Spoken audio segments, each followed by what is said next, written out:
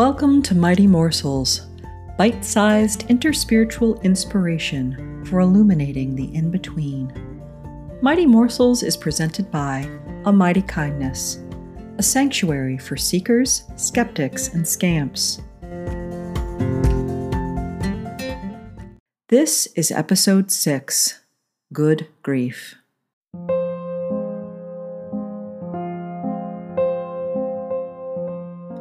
The Uses of Sorrow by Mary Oliver. In my sleep, I dreamed this poem. Someone I loved once gave me a box full of darkness. It took me years to understand that this too was a gift. I didn't want to talk about grief today. I didn't, because I feel like I already talk about it too much, think about it too often, feel it too deeply, know it too well. But this week, the American Psychiatric Association, the nation's oldest medical association, announced that they've managed to pathologize another natural human emotion. That's right, grief. But not just your average, ordinary grief. This is prolonged grief. Grief that lasts for more than a year. Grief that overwhelms and contracts our lives. Grief that leaves us in disbelief that somehow we can go on living and breathing when our world feels shattered. Grief that turns to numbness because no one seems to understand it or know what to do with it when I grab them and ask them, "What do I do with this?" And so they turn their heads or say something trite and meaningless like, "God has a plan," or "This too shall pass," or "She's in a better place now." The kind of grief that when I can't hold it or eat it or swallow it or hide it anymore, it comes out sideways like a glob of jelly from a sandwich, or lashes out like a venomous sting from my lips, or slowly but powerfully leaks out of me, eventually building like a tsunami that could wipe the planet clean. That grief isn't normal. It's special. It's disordered. It's a mental health condition now. That kind of grief gets its own billing code and a tiny pill. That kind of grief gets diagnosed as prolonged because we live in a society that pathologically looks away in deep discomfort when we are faced with sorrow or despair, leaving someone or sometimes an entire nation to hold on to something that is too big for them to hold on to alone. And yet there they are asking, crying, pleading, "What do I do with this? Won't someone tell me what to do with this? Won't you please help me?" We live in a society that places the sick and dying into hospitals and the elderly and infirm into nursing homes so we don't have to look at unpleasant things. We live in a society where mourners are expected to place their grief at the graveside and then immediately return back to their real lives, as if grief wasn't real life. We live in a society where getting help means we place a carpet between two chairs, one for my therapist who must clinically pretend she does not care about me, and one for me where I sit now, heaving over the loss of whatever I've lost or whatever I cannot find again, feeling lonelier than I've ever felt. We live in a society that sanitizes and pathologizes love and the suffering that happens when that love changes because it makes us uncomfortable and sad. And God forbid if we're sad for too long, because then we get diagnosed with a mental health condition. The ancient Chinese philosopher Confucius believed that grief was a natural and normal part of life. He said that we must take 3 years to mourn the loss of a parent.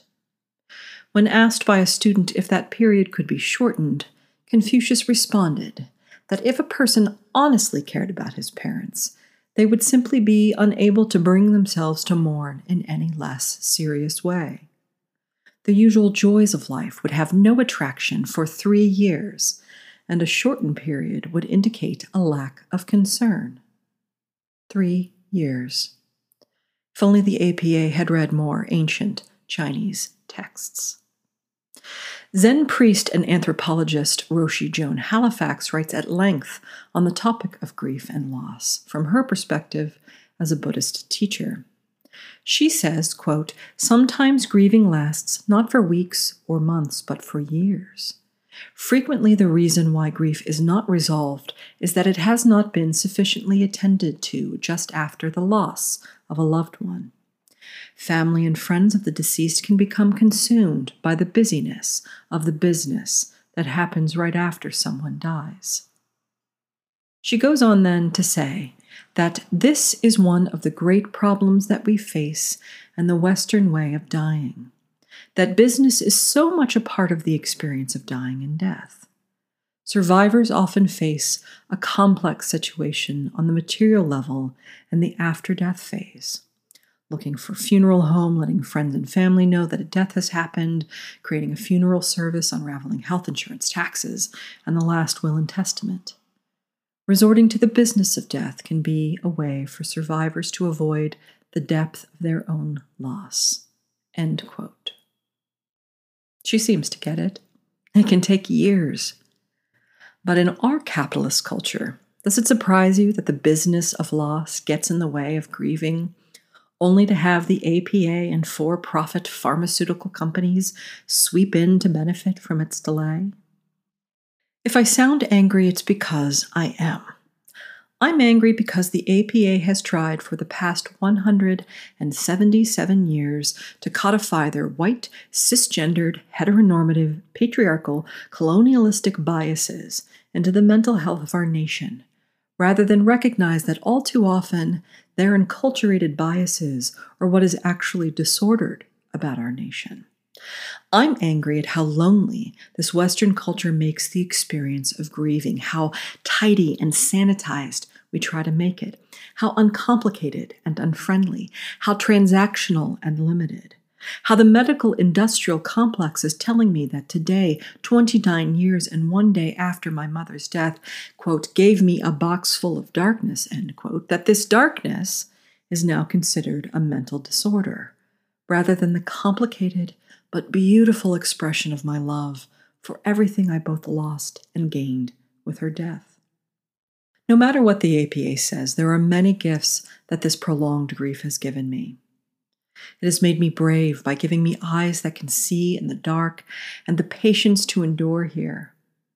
It has made me strong by giving me a voice to speak up and say that this grief is mine, that this anger is mine, that this fear is mine, this joy is mine, this fire is mine, and you cannot have it. You cannot take it away from me with your misplaced expectations, your contracted timelines, and your fancy little pills. But most importantly, this grief has made me kinder and more compassionate because none of us are meant to walk alone in our grief, to journey through this underground of anger, loss, confusion, or sorrow without someone to help tend to that sometimes flickering light of hope that barely illuminates our path. I know this landscape. I understand this territory, and I've got the eyes that can pierce the darkness, the voice to remind you you're not alone, and the fire to help tend your light when the flicker starts to fail. This grief, it's yours. You get to keep it and hold it for as long as it feels necessary, for as long as it takes you to understand its gifts. And if someone tries to take it from you before you're ready to let it go, well, don't worry. We're here now, together, and I've got strong arms, a stronger will, and the ever-enduring patience to help you through the night.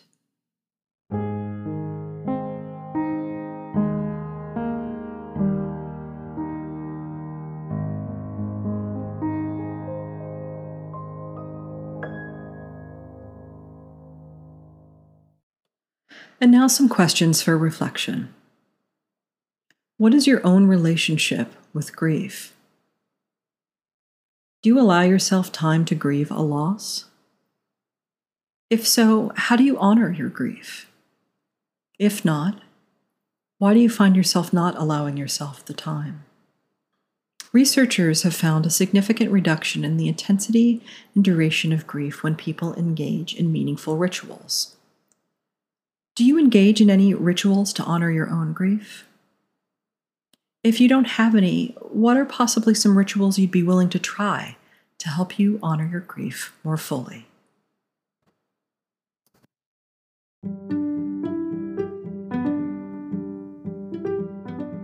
This is Reverend Jessica Stewart, Abbess for A Mighty Kindness.